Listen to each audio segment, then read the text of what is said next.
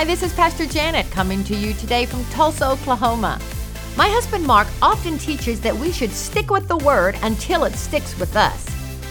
And Proverbs 4, verse 20 through 26 in the Message translation says this: Dear friends, listen well to my words. Tune your ears to my voice. Keep my message in plain view at all times. Concentrate. Learn it by heart. Those who discover these words live, really live, body and soul. They're bursting with health. Keep vigilant watch over your heart. That's where life starts. Keep your eyes straight ahead. Ignore all sideshow distractions.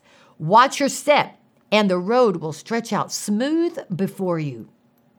Notice the phrases in particular: keep my message in plain view at all times. Concentrate. Learn it by heart.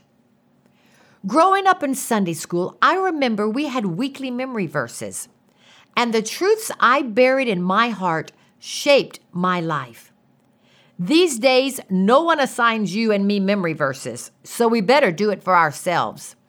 The truth is, we need God's Word memorized on the inside of us to live a life beyond the ordinary.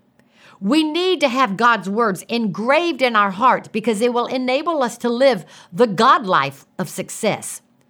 God's Word will make every one of us healthy, wealthy, and wise.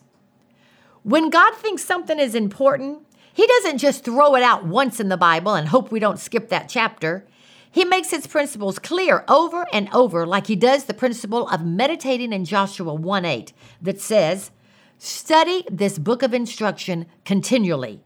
Meditate on it day and night, so you will be sure to obey everything written in it.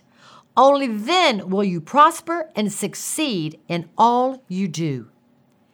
If you want guaranteed success in your life, Joshua is telling us how to get it. Meditate the Word. How? Think about it, ponder it, dwell on it, and roll it over and over and over. Find a verse that applies to whatever situation you're in right now, whether you need healing, finances, or direction, and meditate on it. Don't just read it. Skip over the parts that challenge you, go your way and never think about it again. Let the Word drop from your head to your heart. When that happens, a verse will become life to you. You think about it and apply it to your situation. For example, when symptoms attack my body, the verse I meditate on more times than not is Romans 8:11.